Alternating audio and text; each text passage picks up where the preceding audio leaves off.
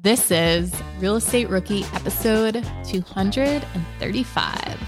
I think we strategically try and price our rentals a little bit higher. This isn't just like a super cheap rental you can move into and mess it up. And we're also extremely transparent when people are touring the houses. Like, look, we actively live here right now. We've spent an entire year, every single night, every weekend renovating this house. Like, this is our baby. And we want to find people who are going to treat it the exact same that we will. And I think the tenants that we have in our houses are exactly that. They're extremely kind, nice people who really value like the historic aspect of the homes. My name is Ashley Kerr, and I'm here with my co-host, Tony Robinson. And welcome to the Real Estate Rookie Podcast, where every week, twice a week, we bring you the inspiration, information, and stories you need to hear to kickstart your investing journey. And I want to start this episode by shouting out someone who recently left us a review on Apple Podcast. The username is Genditor. Hopefully I'm saying that the right way. But I love this review because it's got some good stuff. So this review says, Ashley and Tony, thank you so much for always bringing great guests to the show, bringing so much knowledge and expertise. Please keep sharing info about your projects and struggles every week. It's so extremely valuable. Also, Ashley, your laugh is great and contagious. I find myself sometimes laughing like you, and then I tell myself, ha ha ha ha ha, I'm laughing like Ashley. I listen to the show all the time, and the knowledge from your show and the other BP podcasts have allowed me to own now a rental, and I'm currently house hacking. Thank you forever. So if you guys haven't yet, please leave us an honest rating and review on Apple Podcasts or whatever platform it is you're listening to. So, Ash, how do you feel? You got fans out there that are contagious. Your laugh is contagious. I mean, I can't help it. I can't stop it. Even the other day, I was like with some friends having a fire, and like whoever built up the fire were like, oh, we would love to have you on Survivor or whatever. And we were like joking about Survivor, and he started pretending like he was being interviewed like on Survivor as one of the contestants, you know, talking about the other players and like talking about like how, you know, our other friend wasn't good at this or whatever, and he needed to step up his game. Then to me, he's like, yeah, all she does is sit around and laugh all the time, this annoying laugh.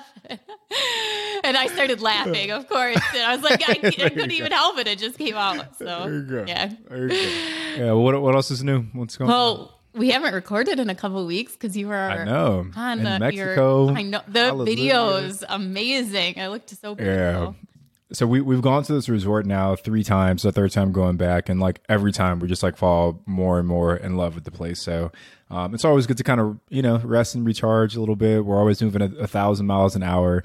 And like as soon as we got back, like that very next day, we had like a day filled with meetings. So it's always good to kind of get away. But I'm feeling ready now to take on the last quarter of the year. You know, I have my fill of tacos and margaritas and tequila. So I'm back to the real world now. Doesn't it also almost make you like even more eager to get back to work? Like after not working for a little while, being on that vacation, like on that plane ride home, like I always get like, oh my gosh, I can't wait to do this. I want to do this. I want to dive into that. And you know, usually yes, but it was really weird. Like I think we've just been moving so fast for the last 2 years. We're honestly having discussions around like, okay, how do we start to slow down a little bit? Because a big goal of us building this business was for not just financial independence, but time freedom. And I feel like our time freedom has suffered a bit because we do have so many different things that we're working on right now. So I think a big realization coming out of this last vacation was that we need a little bit more time back in our lives. And how do we start to either delegate or delete some of the things that we're doing so we can get that time freedom back? And you know what? I've heard from a lot of investors, like very successful large investors who scaled and grew so big. And then they actually like cut back, like they cut employees. They're like, this is not actually what I wanted. Like this is way more work. I don't have any time. I'm trying to oversee this. I'm managing all these people.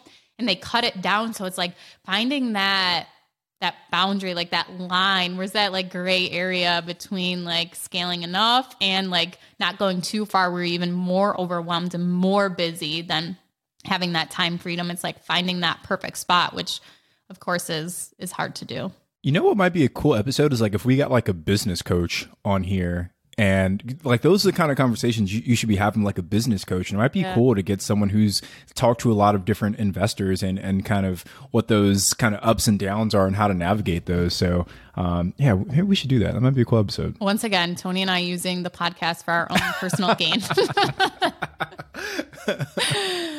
Well, today we brought on some amazing investors, which did add a ton of value to us and were super cool to listen to and talk to. So we have Amy and Mitch out of Philadelphia on, and they are renovating like homes that are over 100 years old. The first house that I ever lived in, this old farmhouse, that was my husband's grandma's house. That was, I think, 120 years old as of right now. Like, that's how old it is. Half of it was built in. I can't even imagine going in and renovating this thing. I wouldn't even know where to start. Like, the floors are so uneven, like just bad. So I give them tons of credit for going after these older homes and renovating them. So they talk about how they, purchase the property as their primary, they live in it for a year, renovate it, and then they turn it into a rental property. And before we did this interview, Tony and I were kind of stumped. Is there actually like a coined phrase for this? Like, it's not a live-in BRRRR because they didn't refinance the property. They kept their original financing on. So we need you guys to DM us or comment on the YouTube video and let us know what that term should be for you're going to buy something as your primary residence, live in it, renovate it, and then turn it into a rental. Maybe we can call it a PRR. So like PRR. So primary rehab rent. Sure. I'll keep working on it. Time to pitch that to Bigger Pocket to the publishing so, team. You better coin that book. the PRR. Yeah. But no, Amy and Mitch were great. I think they shared a lot of insights around how they're working together as a couple and kind of what that dynamic looks like. They talk a lot about how they educated themselves. Neither one of them had any rehab construction experience prior to this, and they've done 3 properties. They're on their hunt for the 4th right now. So there's a lot of insights. But I think what I enjoyed most out of Mitch and Amy's story was the level of dedication and commitments that they have to their business and to not making excuses around why they can or can't do something. And there's a story that Amy shares near the end about 2 flashlights and a pizza. And I think that story is just really kind of, it shows just who they are as investors and as people.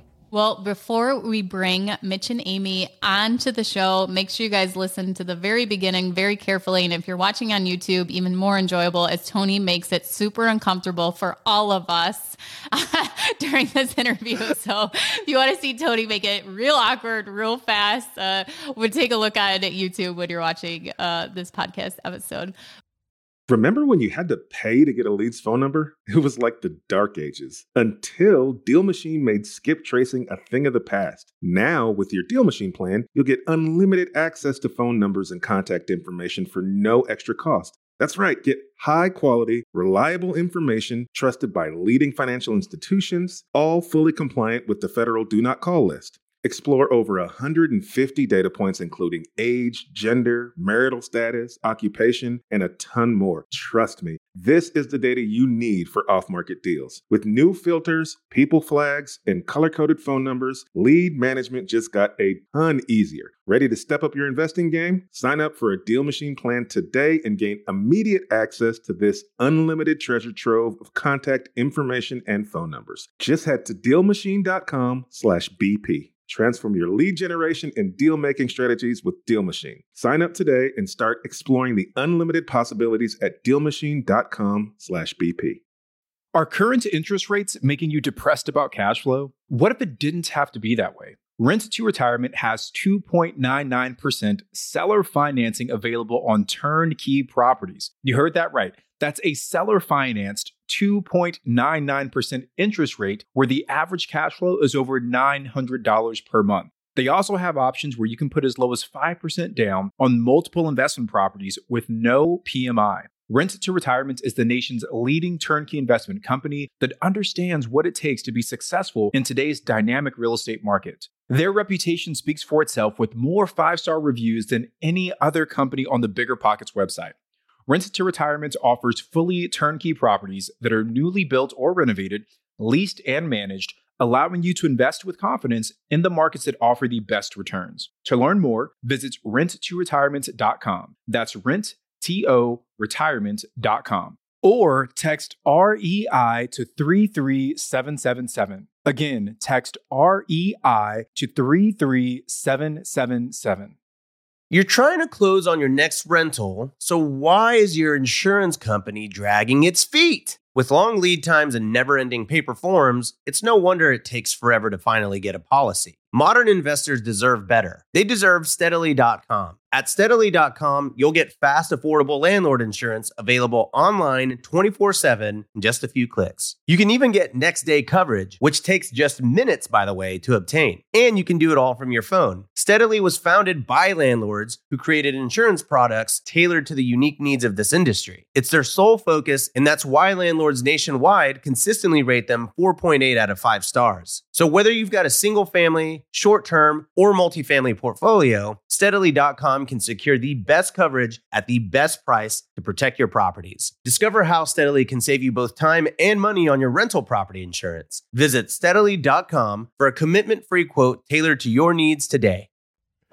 Amy and Mitch, we're super excited to have you on the Real Estate Rookie podcast. We are obviously going to get into the nitty gritty of your real estate business. But before we do that, give us a quick backstory. Who are you guys? How'd you get started in real estate investing? Amy, we can start with you, and then Mitch, you can lead in afterwards. Sure. Well, thank you guys for having us. My name's Amy. And I'm Mitch. We actually grew up in the same small town together in South Jersey. And we went to high school together, and now we live in Philly. And we've been living here for a little over, I've been here for 4 years. Yeah, I've probably been here for about 6 or so in different boroughs of Philly. Yeah. And in terms of our real estate portfolio, we were lucky enough to become under contract with our first property right before COVID, right in February of 2020. And even before we closed on that property, we kind of had a goal in mind of getting one property per year to kind of build our investment portfolio. And so we're 3 years in, and we have 3 properties, and we're currently looking for our 4th. Congratulations, guys. Now, you said you guys met in high school. So are you guys in a relationship? Are you guys just business partners? Yeah, we're in a relationship right now and business partners. Yeah, a little bit of both. I love Tony, that. way to make it awkward. They don't know yet. They're figuring it out. Way to put pressure on them. No, we've been together for almost 4 years now, but we've known each other like growing up. Yep. I love that. So are you guys high school sweethearts? Is it that kind of deal? Sort of. Yeah, on and off since high school. Found each other after college, There you go. Okay. Now, my wife and I, we've been dating since we were seniors in high school. So I always love when I hear stories that had the genesis early in life. And now we're also business partners as well. So it's a good time. Awesome. Well, kudos to you guys for kind of having that goal of getting one property per year and sticking to that. Are all of those properties located in and around the Philly area? Yes, all 3 of them are in Philly. 2 of them are in one neighborhood, and then the third is about 20 minutes away, but still within city limits. Got it. So you guys got one in February. Just give us a quick timeline for the other 2. February 2020 was the first one. What was the timing for the other ones there? The second one we closed March 2021, and then the third one February 2022. What made you guys, and maybe Mitch, you can take this question, what made you want to start investing in real estate? Who was the one that kind of brought up the idea of it? Yeah, so for us, for me, actually, it was probably Amy. And she could probably talk a little bit more about this, but her mom was a big mentor for us and kind of has experience doing this kind of stuff. So she was a big reason why we got into it. Yeah, Mitch and I were renting an apartment together, and we were spending $1,500 a month for a really, really tiny 400 square foot apartment. And we were living on top of each other. And my mom urged me to consider looking into buying. And at first I was like, how can we afford to buy? But then really looked into it and saw that mortgage monthly payments were a lot cheaper than what we were paying in rent. So that really what catapulted us into looking in the first place. And here we are 3 years later. Of course, we're obsessed with it. Yeah. With your first property, did you guys house hack or was it multifamily? What kind of made that first deal turn into an investment property? So going into it, since like Mitch said, my mom owns a couple of rental properties herself, I knew in the long term I would want to turn it into a rental one day. So before we were even looking, our criteria for homes had to be conducive for tenants in the future. So we were just looking at single family homes within the neighborhood that we were living in at the time. The house that we ended up closing on was only a couple blocks away from our apartment. And it was 3-bedroom and 1 bath. So we knew it had rental potential since we ourselves were renting in the city at the time. But that's how we really settled on that first property, just a long-term rental potential.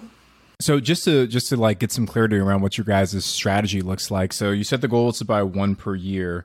Are you guys moving into each one of these properties and then getting it stabilized to be a rental, then moving out to the next one? Like, give us the kind of 30,000 foot view of what your game plan looks like. Yeah, so high level, we're really kind of doing the live and flip. Like, we'll find a place that needs some work, move into it, take our time a little bit in terms of like doing the renovations. It gives us a little bit of breathing room. Not having to hold 2 mortgages or rent in a mortgage. We live in it and then fix it up. And then by the end of that year or 12 months, look to rent it out typically. And when we first started, I was fresh out of college. I had just turned 22 and we had no money. So we really couldn't buy an investment property with 20% down. We knew our only option was to buy a primary home to get those low percent down loans. So that's how we settled on using an FHA loan first. And we got a large amount of seller's assist. So we only had to come to the closing table with just shy of $7,000. And then moving forward from there, we were able to put all of our renovations on a credit card throughout the 12 months and paying it off actively every single month. So that was a big priority for us since we really didn't have that much cash to work with. Amy, with the FHA loan, can you talk about some of the benefits as to why maybe somebody else would want to go that route for purchasing their first investment property or their first primary, I guess, to become an investment? And Amy, if you can also just define what FHA is for the folks that aren't familiar with that. Sure. So it's a first-time home buyer loan. And I think the biggest benefit for us was the low money down. So we did 3.5% down, and with an FHA loan, you're able to get a large amount of seller's assist as well. So when the seller pays money towards our closing costs, so that's how we're able to put so little down. And I think another big benefit is they're really, really strict. They have their own inspections. So the sellers were forced to make a lot of fixes themselves before we even moved in, since it had to be habitable for us to live there. So I think those are the 2 big benefits. So how did you find a property that had value add and needed rehab? Were you looking more cosmetic since you still needed to meet those FHA requirements that, it couldn't be this huge fixer-upper that you had to do? Yes, we looked at a lot of properties that were complete dumps and that we kind of knew we weren't going to be able to get an FHA loan for. So we had to narrow it down to mostly cosmetic fixes. And within the property, our first property, we thought it was just going to be cosmetic. Yeah. And then we had the inspector go in and he found a lot more issues, some of which were handled by the seller, such as the roof. And once we got in there, we found even more issues because you can't really see everything during an inspection. What were some of those things? And like looking back, could there have been like red flags that maybe you could have found those things out? Just, so maybe if somebody else is going through the same situation, things they should watch out for that might not come up in an inspection?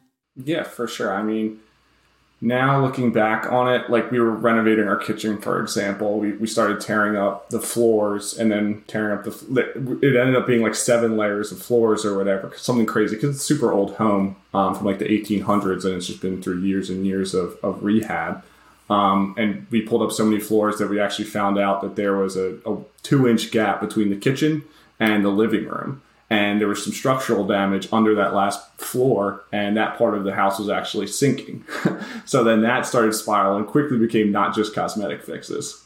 So I want to dig into that a little bit. Like, these are really big rehab issues. So like Mitch or Amy, did either of you have like construction experience before this first property?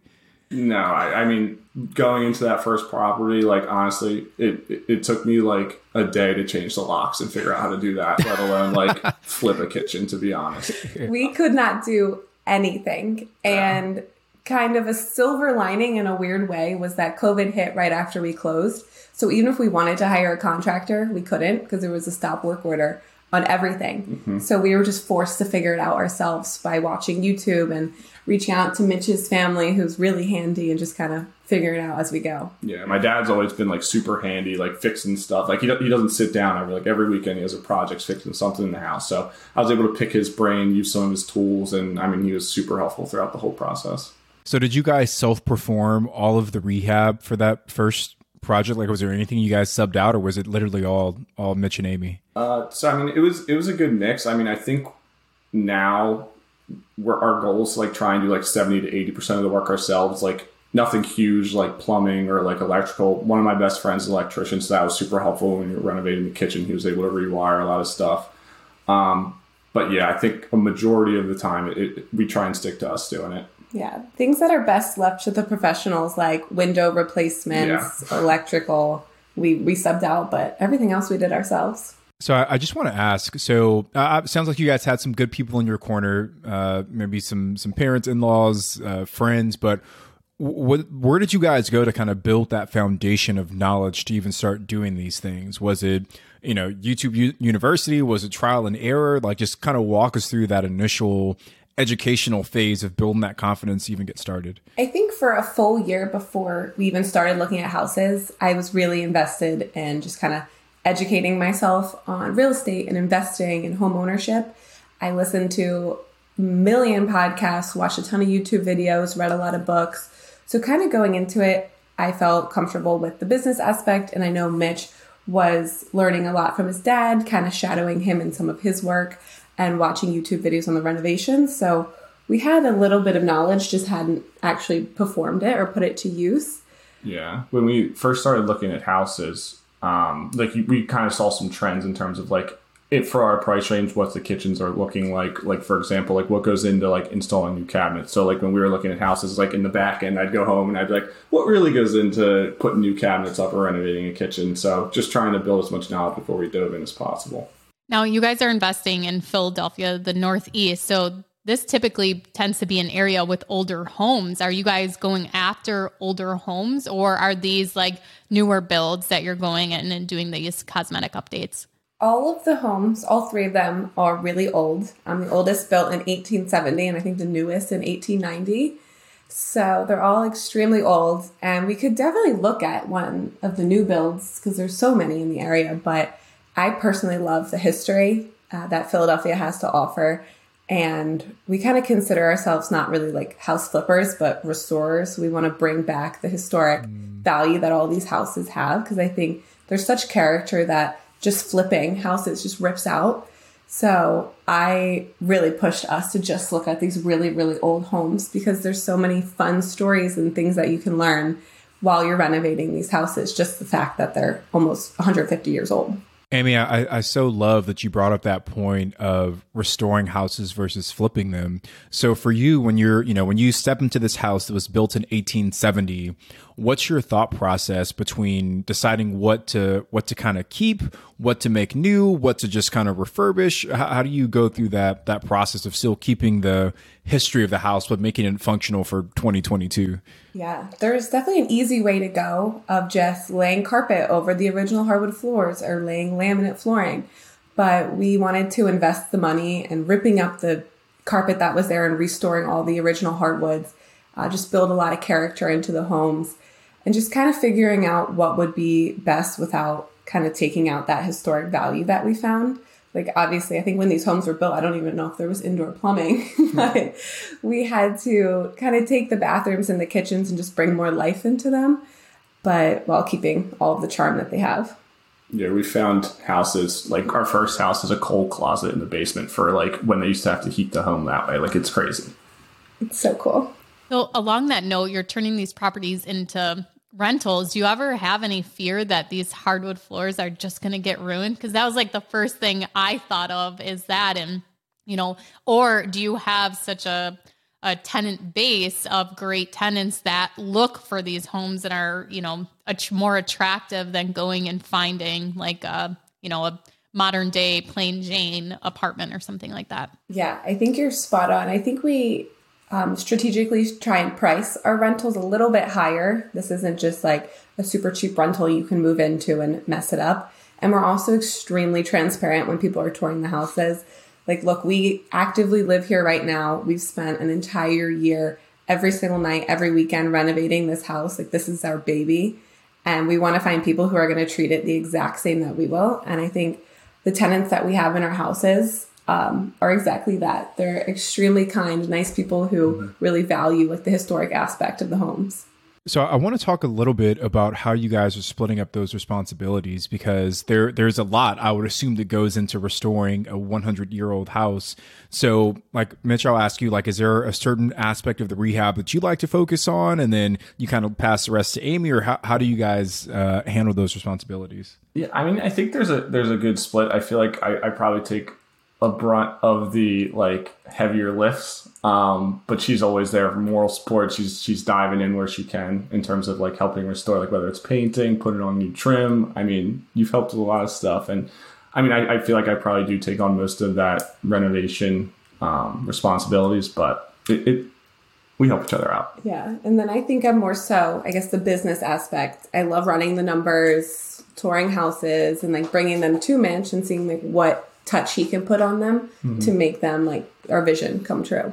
Yeah. And I don't think there's necessarily like a weakness in terms of like me with numbers or her with the renovations. I mean, I'll be doing a project and she'll be like, why don't you do it this way? And I'm like, why aren't I doing it that way? Like there's a good mix.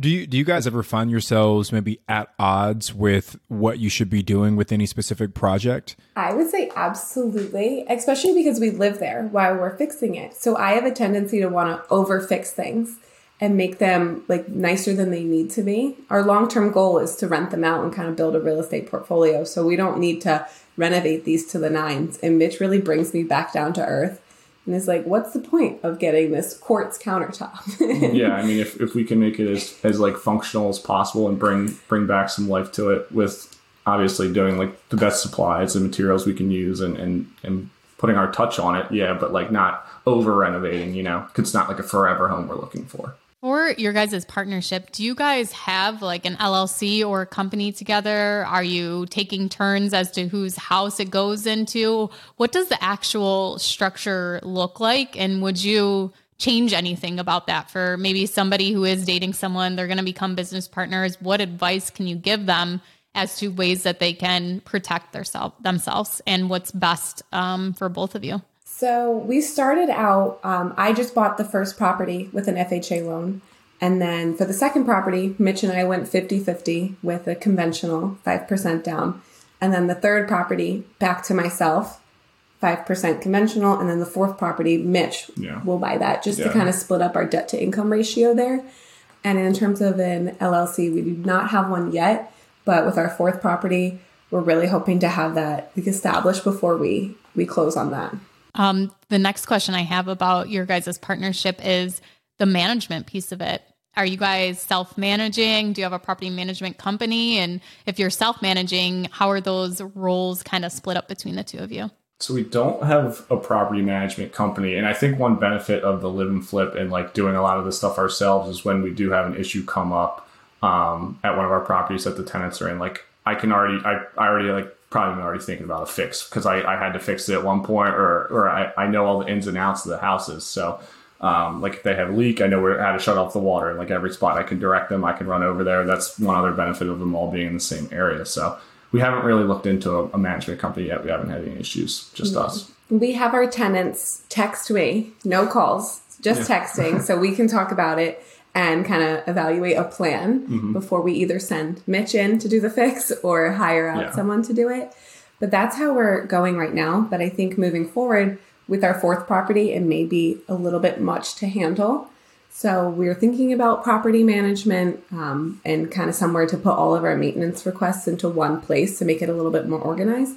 But so far, just the two of us has worked pretty well. Yeah, even if you guys kept doing what you're doing, if it's working and just putting in some property management software in place, are you using any of that? So we're actually in the process of signing up for Rent Ready. Awesome. We love Rent Ready. Yes, I heard about it from you guys. We were using the Zillow rental manager, but it's a little disorganized when you have 3 separate properties. You have to have 3 separate kind of profiles. And we wanted something where we can put everything in one since we own them all ourselves. So we want everything in one cohesive place. So Rent Ready seemed perfect for that. Can we lead into how you guys are actually screening these tenants? Like you said, you walk them through the property, you let them know that you put your blood, sweat, and tears into this place. How are you making sure that you're not going to get someone that's going to go in there and just like trash a place and not take care of it? What does your screening process look like? So everyone applies currently through the Zillow rental manager that we were using, which includes a background check, credit check, employment verification, and we asked for previous landlord information, and we're calling for a referral. And then after that, for all the people that actually applied, we had everyone come over, and we set up a 30-minute time period for everyone. We kind of held it like an open house on a Sunday, but gave everyone their own time slot to also kind of follow COVID protocols. Mm-hmm. And after we showed everyone the house, we sat down with them and just asked them, why are you looking to move? Anything we can get to know about these people and really like interview them, basically. Yeah, it is like kind of, it's not like always like a formal sit down. Like as we're walking around the house, like it will be like a little bit of an interview. Like, what are you guys looking for? Why are you moving into the area? Like things like that. So we can kind of see what they're looking for and I guess see how they'll gel with us as landlords and them as tenants, really. Before you guys started doing your showing for your first property, how did you educate yourself on different landlord laws? Like, what are the questions you can and cannot ask and different things like that? And even putting together your lease agreement, what are some steps you took to kind of get that education and do that research? I think that goes back to my mom being such a great mentor for us. She has a couple of rental properties, so she was able to help me with her real estate lawyer who helped us put together a lease and kind of briefed us on landlord-tenant laws that are specific to Pennsylvania. There were a lot of things that we needed to know that kind of just flying by the seat of our pants we had no idea about. But having people in our kind of network to lean on really gave us those things that we could educate ourselves on. Amy, do you remember how much it cost for the attorney to kind of put that together for you? I think we had an initial consult and it was $250 for the hour. I mean, well worth it. Or at least use over and over again. And I think there's oftentimes this big like fear of like, oh my gosh, I have to hire an attorney to do this. It's going to be costing me so much money, but oftentimes not really, like well worth $250 to make sure that you have that airtight lease agreement. And Bigger Pockets, if you're a pro member, you can get access to landlords leases too that are state specific for your state too. So if anyone's a pro member, you can download those and then you just fill in the information. But going the other route and hiring an attorney to create it directly to your property and to like add in the things that you want in the lease too. Like you probably have in your lease or like an addendum or some kind of rule that like states like text only for, and the different ways they have to pay you and things like that, which are will vary depending on each landlord as to how they want that process done. But yeah, $250, I think well worth it to have a lease agreement. And you've been able to use it for your other properties. You just changed the information in it, correct? Yeah, exactly. And I think the best thing that we put in was anything under $100, it's responsibility of the tenant to fix themselves. So we've gotten quite a few calls of, hey, can you guys come out? And we'll ask some more details. And we'll be like, sorry, in the lease, it's under $100. That's an easy fix. You guys can do it yourselves. And I do feel really bad saying that, but it makes our lives a lot easier. Yeah, you hear stories of people calling their landlords to change a light bulb. I mean, that's like, especially when we're doing the property management responsibilities, we don't want to drive an hour to change a light bulb, I think so many new investors, and this kind of tacks on to what you were saying, Ashley, like they're willing to go out and spend several $100,000s to purchase a property, maybe even more tens of thousands of dollars to rehab this property. But then they are appalled at the idea of spending another $200 to get this lease agreement created. And think about how much money you've saved by not having to go change light bulbs and unclog toilets because it's in your lease agreement. But then there's also the protection side of it, because now you guys have a binding agreement between you and that tenant. So if there's ever an issue, you have this document you can fall back on. And the value of that, you're getting paid back 10 times over. If it can just save you one trip to replace a light bulb, it's paid for itself. And the fact that you can use that same agreement over and over and over and over and over again, it just drives me crazy when people aren't willing to spend that extra little bit of money to really drive home all that money they've already invested into the property. To add on to that too, like when you said like $100, like you have to cover it. I'm sure there are some people listening that are taken aback, like, wait, what? You can't do that? Like, you're the landlord. You have to take care of the maintenance. You can put a lot of things into the lease. Like they are signing that lease. Obviously, you want to disclose it to them and not try to bury it in the lease agreement. That's the thing. Yeah. But if they know up front, that's, if you want to rent this property, this is one of the conditions of it, and they sign the lease agreement, like, nobody should feel bad that they are, you have to tell them, oh, it's under $100, it's due to cover it. They signed that lease agreement for a while. So starting out, I'd always had appliances included. And then just like the repairs and maintenance on them, I just didn't want to handle anymore. So what we did was, going forward, any new units didn't have appliances supplied. But any ones that still had the appliance in them, we put into the lease agreement that these appliances are included, but any repairs or maintenance, or if they completely break, is on the tenant to repair or replace them. That, like, they were just provided as a courtesy because they were still in the unit from, when we did supply the appliances. So really, there's tons of ways that you can put different things into a lease agreement. Yeah, as long as you're not breaking the law, you can put whatever you want into your lease. If you want to tell your tenants that every year for Christmas they have to put up a big Santa Claus, like, you could do that, right? Like, it's whatever you want it to be. Actually, that might be discrimination if they don't believe in Santa Claus. That's true. Maybe that was a bad example, but you get my point, right? Like, as long as you're not like breaking any of the landlord-tenant laws, you can put whatever you want. So I think it's really instructional for you guys to have that in there. And Ashley, I really like that idea with the appliances too, because in our experience, I feel like when we have some appliance issues, those are some of the things we can't fix ourselves. I mean, you need to be like a specific repairman to fix those things, and we would have to hire out somebody to fix the dishwasher or just buy a new dishwasher. So putting that on the tenants I like that idea. Yeah, another one that we started doing too recently, and my business partner actually the one started doing it in his own unit before I implemented it, was that the drains are all free and clear when you rent it. So if there is a drain that is clogged, it is from your hair, your grease, your whatever that went down the drains. Because that really has actually saved a lot of money and a lot of time too, is unclogging drains, and you snake them and you pull out this big clump of hair. Well, obviously that's not my fault or the apartment's fault that is stuck in there. So that's another one that we've been using too. It would be a really weird conversation if it was your hair, Ashley. Right? It's like, what, Ashley's like sneaking in the middle of the night, showering in her pants. They want a DNA test on the hair. Yeah. So, Amy, Mitch, you guys have obviously learned a lot as you've gone through these 3 different properties. How has your maybe buying criteria shifted from property 1 as you now look for property number 4? So I think we started out a little naive, saying we were just going to look for cosmetic fixes. And we were rudely awakened once we started ripping out walls that cosmetic fixes aren't always possible. Like, we thought we were just going to be able to rip off cabinets and put up new ones, but we found a slew of issues. So we're really looking deeper. Like, is this truly cosmetic? We have went through 3 different inspectors, and we think we found the perfect one who can actually really help us identify a lot of issues. But we've also kind of created a do not buy box, is what we've been calling it, that we're looking for with our 4th property that we've learned from our previous 3.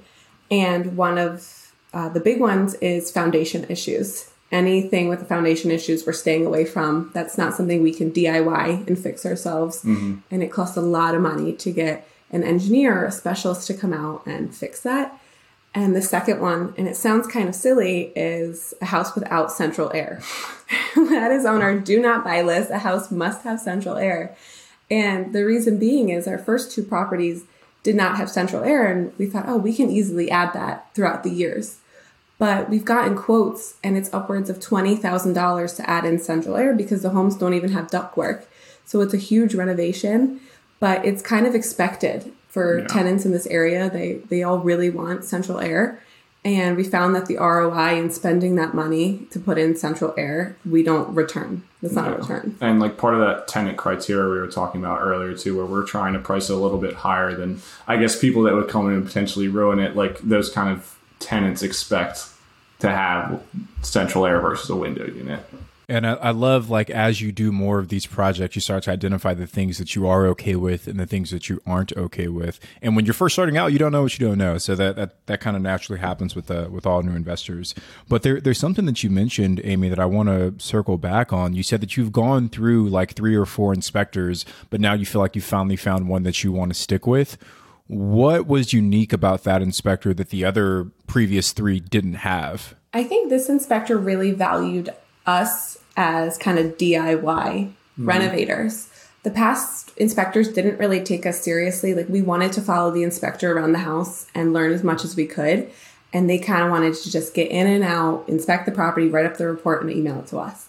And the inspector we've most recently worked with, I think he was here for maybe 3 or 4 hours and walked us through every single piece of the house. And we were taking detailed notes, and he was saying, I would recommend you use this to fix this, or this isn't even worth your money to put your energy into. And he was a guy that like really respected the old homes too. Like there are some really old doors in our house, and he was like, I have like 100 skeleton keys at my house. Like I can bring it over and we can try it out, see if it works. Like he was a really cool guy. He liked the older homes that we were looking at. So it was a cool perspective and have him along the journey with us. How did you guys find that inspector? Through our amazing real estate agent. We've gone through a lot of inspectors and lenders, and our real estate agent has been like our main constant, and she's knows exactly what we're looking for and what we need in terms of our team. So she's the one who recommended him based on kind of what we were looking for.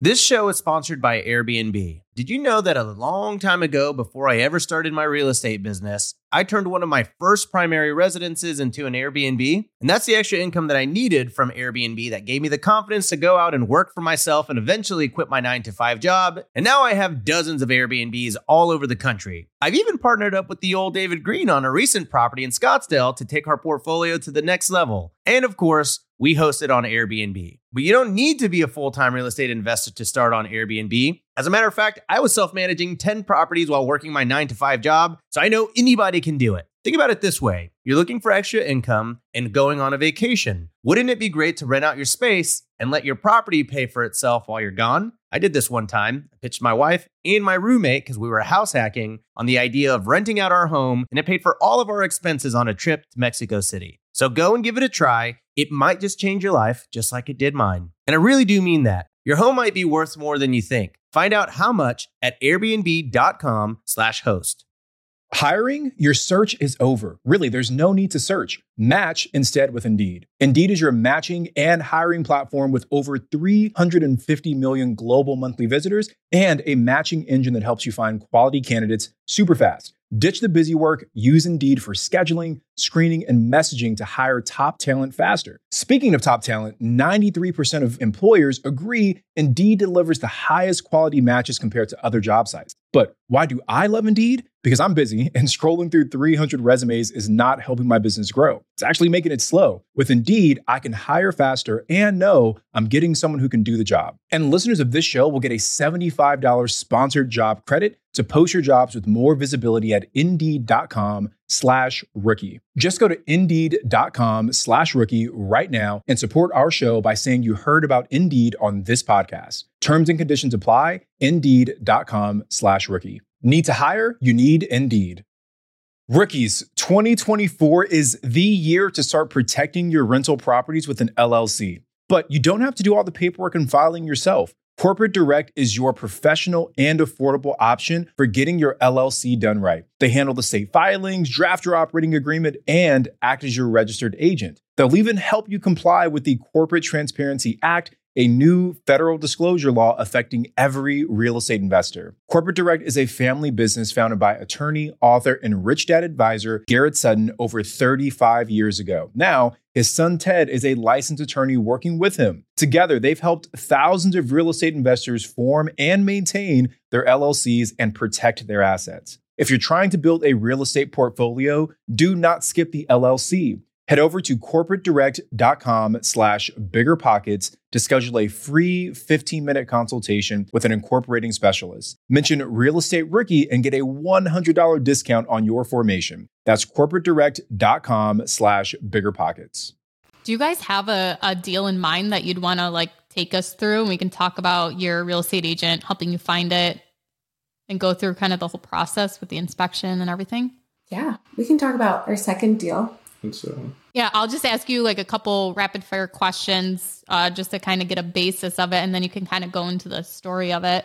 So where is this property located? It's in Philadelphia. And it's single family? Yes, it's a townhome, but it's single family. Okay. And what was the purchase price? $300,000. Okay. And how did you find it? We found it on the MLS. Our real estate agent set us up there, and we found that it was coming soon to market. Do you want to kind of lead us into maybe when you saw the property up until when you closed on it and then into renovations? Sure. So we saw that it was coming soon to market. It wasn't going to hit the market for a week. So we texted our real estate agent and we were able to view it the very next day. And we knew this was going to be a home run. I think I had a really strong gut feeling about it. It was the perfect location, perfect size for a rental property. So we put in an offer at full price right before it even hit the market. But we weren't exactly strong offer because we were conventional 5% down. And we also wanted a little bit of seller's assist. So we had to go back and forth. But we ended up being under contract at $300,000 with 3% seller's assist prior to the home even being on the market. So that kind of gave us more money in our pocket thanks to the seller's assist before closing day. Okay, so you've made your offer, you've negotiated on the property, you had an inspection done on the property. Did anything come up during the inspection, and did you have the sellers remediate any of that? Yes. So the home was listed as is, which was a little scary for us since our first property wasn't. But once the inspection happened, we saw that there was knob and tube electrical.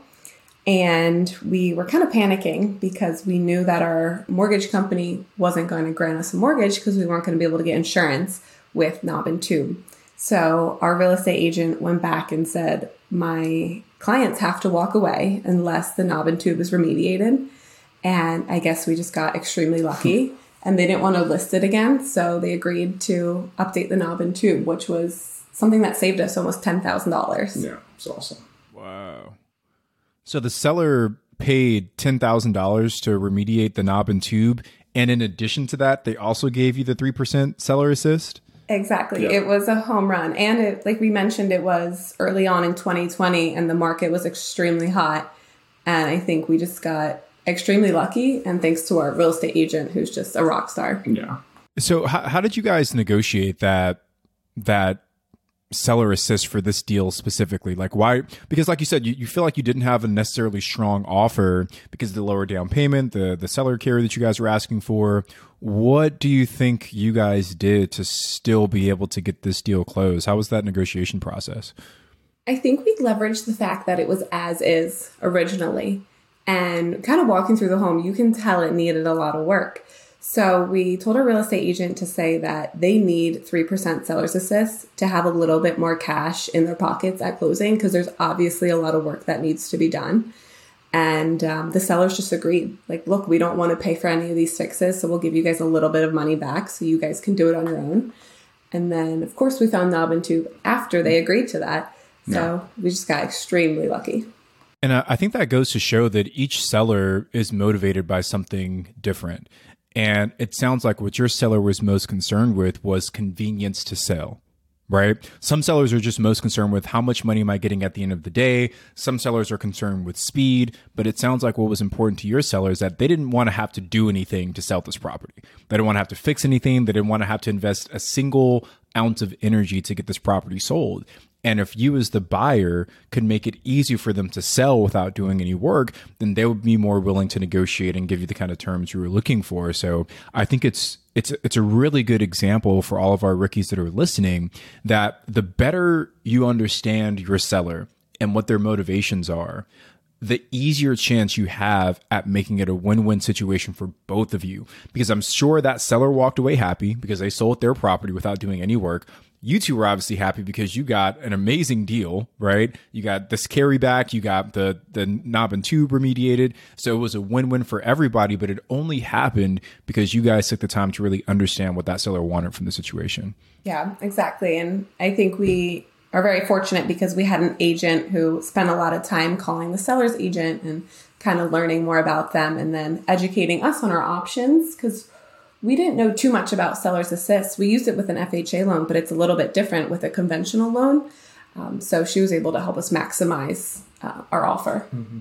And then when you guys did the renovations, you had mentioned briefly before that you would use credit cards before to pay for the renovations. What was the cost of the renovations for this property and how did you cover them? This one was around 10, 15.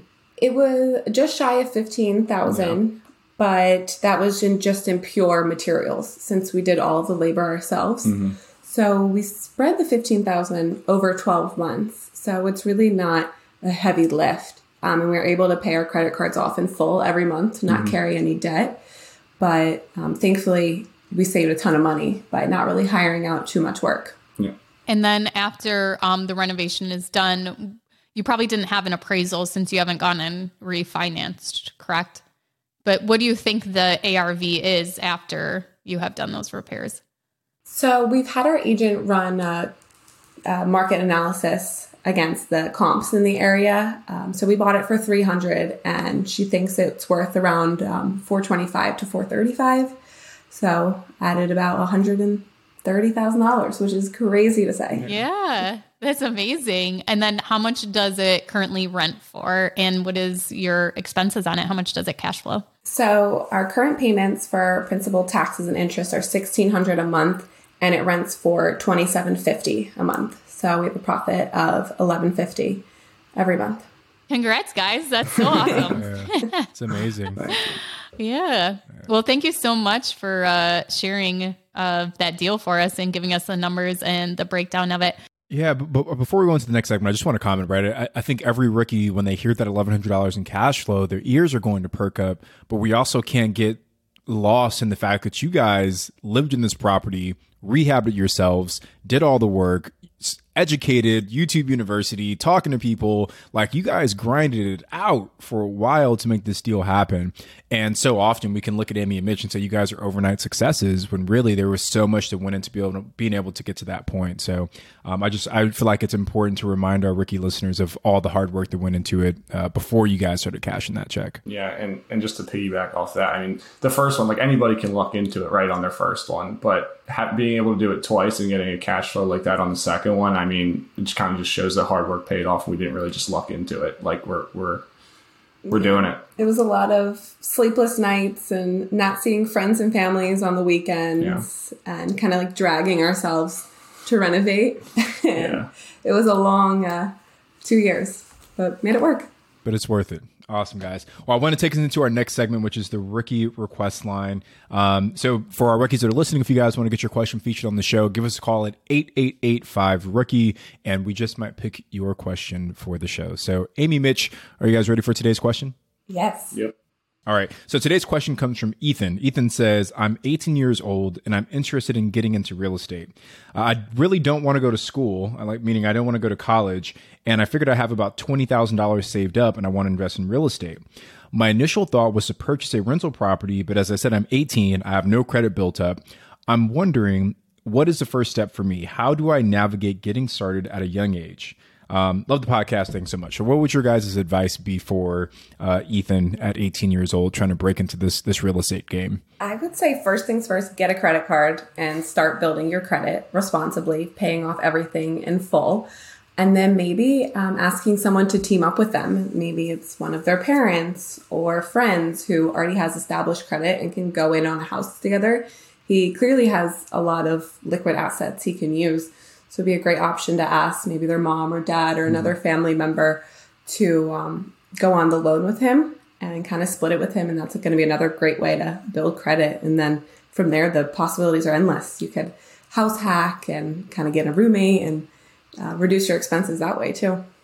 Yeah, I think another great option would be, we actually have this episode coming up this Saturday, and the Rookie Reply with Pace Morby is talking about ways to do creative financing, like seller financing or sub 2 deals. So maybe even looking into something like that where you're not even going to a bank, where they're going to run your credit and check your credit, can definitely be an option too. And you have that amount to put some or all of that as a down payment too. Yeah, I love that advice, Ashley. And the one thing I think I'd add to that is, like, if I were 18 and I was trying to decide if I were going to college or not going to college, and I decided that I didn't want to go to college and go full time in real estate with limited capital, limited credit, I feel like I would put the majority of my energy into getting really good at finding deals. I'm going to be the world's best door knocker. I'm going to be cold calling. I'm going to try maybe direct mail. Direct mail is a little bit more expensive, but dude, door knocking, driving for dollars, and cold calling are things you can do with your car and your smartphone. And Ethan, if you can get really, really good at finding deals at 18, 19 years old, that will give you the foundation to pretty much branch out into every other type of real estate investing that exists. So, my advice to you, Ethan. Yeah, we just to also piggyback off that too. We've done a little bit of that ourselves too, like just driving around our neighborhoods, like houses that we love that we think aren't getting enough love. We've sent letters to the owners before, looked up their addresses and said, hey, we'd love to purchase your property. We've actually heard back and they've said, just not at this time, but when we'll keep your number and email if something comes up. So I mean, yeah, reaching out as much as possible and becoming a better deal maker for sure. Well, Amy and Mitch, it is time for the rookie exam. So we have 3 questions for this exam, and we'll direct each question to one of you. So Mitch, you can take the first question. What is one actionable thing rookies should do after listening to this episode? I think trying to find a good mentor or partner if you're interested in getting into it. Whether that is somebody that you can talk numbers with, somebody that you can talk renovations with, just somebody that you can bounce ideas off of and learn. I mean, there's plenty of forums out there. There's YouTube channels if you aren't able to find somebody specifically. But I mean, there's Facebook groups and everything. So I try and find a mentor or start to build a support system. Love that advice, Mitch, most definitely. All right, question number 2. Amy, this one's for you. What is one tool, software, app, or system that you use in your business? Well, I already mentioned we were currently using the Zillow Rental Manager, but we're kind of pivoting into RentRedi to make it a little bit more easy for us and keep everything in one space where all of our tenants can put in their maintenance requests. They can pay through RentRedi, and also it reports to the credit bureaus too, so that we can help our tenants build their credit, which we know is really important. A lot of our tenants want to buy their own houses one day too. And then Mitch and Amy, this one is kind of for both of you. Where do you plan on being in 5 years? I hope the same place or different? We will definitely not be living in the same place. We're going to keep moving. We were kind of on a path, currently one house every year. Hopefully we can start to make that a little bit faster and kind of scale our business a lot faster now. We're kind of at the point where our rental income profit allows us to buy one home a year. So as we keep growing and get more and more profit from our rentals, hopefully we'll be able to buy a couple every year. Yeah. And we both have W-2 jobs too. So maybe in 5 years, one of us could maybe leave that and focus 100% of the time on real estate, and whether that's property managing or looking for deals, that'd be awesome. You know, we didn't touch on that at all, your guys' W-2 jobs. What do you guys do, and like how much time does that take up where you're still able to renovate these homes and have a W-2 job? So I am in marketing in like the pharmaceutical industry, like 40 hours a week, 9 to 5, Monday through Friday. But I mean, it's like we were saying earlier, it's a lot of those sleepless nights. Luckily, we had a lot of downtime in COVID with the first one. We were able to do some of the renovations. But yeah, I mean, just finding time, lunch breaks, after work, before work, whenever you get a chance. And I'm in pharmaceutical sales. Same thing, 40 hours a week. Don't really get time away from the field. So every single night and weekend we renovate. And that's kind of one of the good and bad parts about living in our renovations. We are just living in a complete dust zone. So we're forced to renovate. It's not like we can really relax. Yeah. So we have to get it done. Love that. Just random question, just for my own knowledge. So like when you guys are demoing the kitchen, like how are you guys eating? You just like Postmating and Ubering every night, or like Uber Eats? A lot of takeout.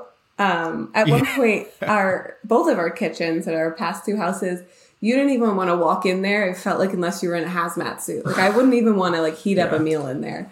So a lot of Uber Eats, pizza. There's that time where it was like, buy a gift card from your restaurant to help them during COVID. We did a lot of that. Yeah. There was this funny time I remember when the knob and tube was getting updated, the house did not have any electricity at all. But we still had to go and renovate because we were on a time crunch. So we were going there every night in the dark with our flashlights. And I vividly remember one night we were sitting in the living room in the pitch black with 2 flashlights and a pizza. And we're just sitting on the ground eating. And we're like, how did we get here? Like, what? How is our life like this? I love those stories. I absolutely love those stories because it's those things that will lead to your guys' future success. And I'm sure it'll help you guys get to those goals you're thinking of because you're willing to do those things. There are so many people who are listening to this podcast that have the desire, have the dreams of maybe one day doing this full time, but they're not willing to sit in the living room with 2 flashlights and a box of pizza while they renovate the house. So I'm glad to see you guys doing that. So before we wrap up here, I want to give a quick shout out to this week's Rookie Rockstar. And today we'd like to shout out Melissa Yee. And Melissa says, we closed on our second live and flip a week ago and we can't wait to get started. Their plan is to turn this into a modern mid-century house. Melissa purchased a property for $430,000. Got $10,000 in seller credits, and they're expecting to do about $45,000 in renovation costs, with them doing about 95% of the work themselves. And they're looking for an ARV of about $55,000, and they're expecting to profit about $85,000. So, Melissa, congrats to you on getting that second live and flip, and we cannot wait to see what it looks like once it's all done. That's awesome. Congrats. Well, Amy and Mitchell, thank you so much for joining us today. It was really awesome to have you guys share your story and some knowledge on how to get started in investing. Can you tell everyone where they can reach out to you guys and find out some more information? Yeah, I think our best place is on Instagram. Our handle is @PhillyFixerUpper, kind of a nod to the legends Chip and Joanna. But yeah, that's the best place to reach out to us. Well, you guys, thank you so much for joining us. We really appreciate it. I'm Ashley at Wealth from Rentals. He's Tony at Tony J. Robinson. And we will be back on Saturday with a rookie reply. And this rookie reply is special because we will have an expert on creative financing breaking it down for you rookie listeners as to how you can do it too. We'll see you guys on Saturday.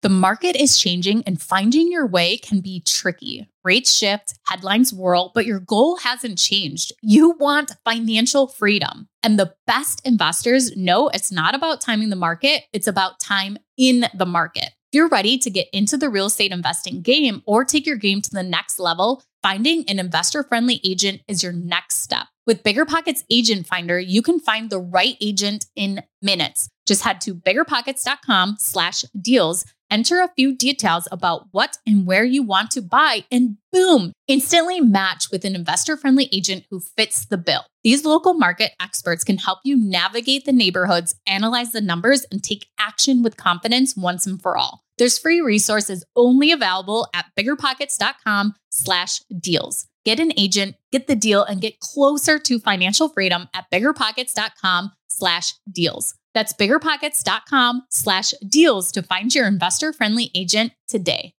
The content of this podcast is for informational purposes only. Past performance is not indicative of future results, and all host and participant opinions are their own. Investment in any asset, real estate included, involves risk. Use your best judgment and consult with qualified advisors before investing. Only risk capital you can afford to lose. BiggerPockets LLC disclaims all liability for direct, indirect, consequential, or other damages arising from reliance upon information presented in this podcast.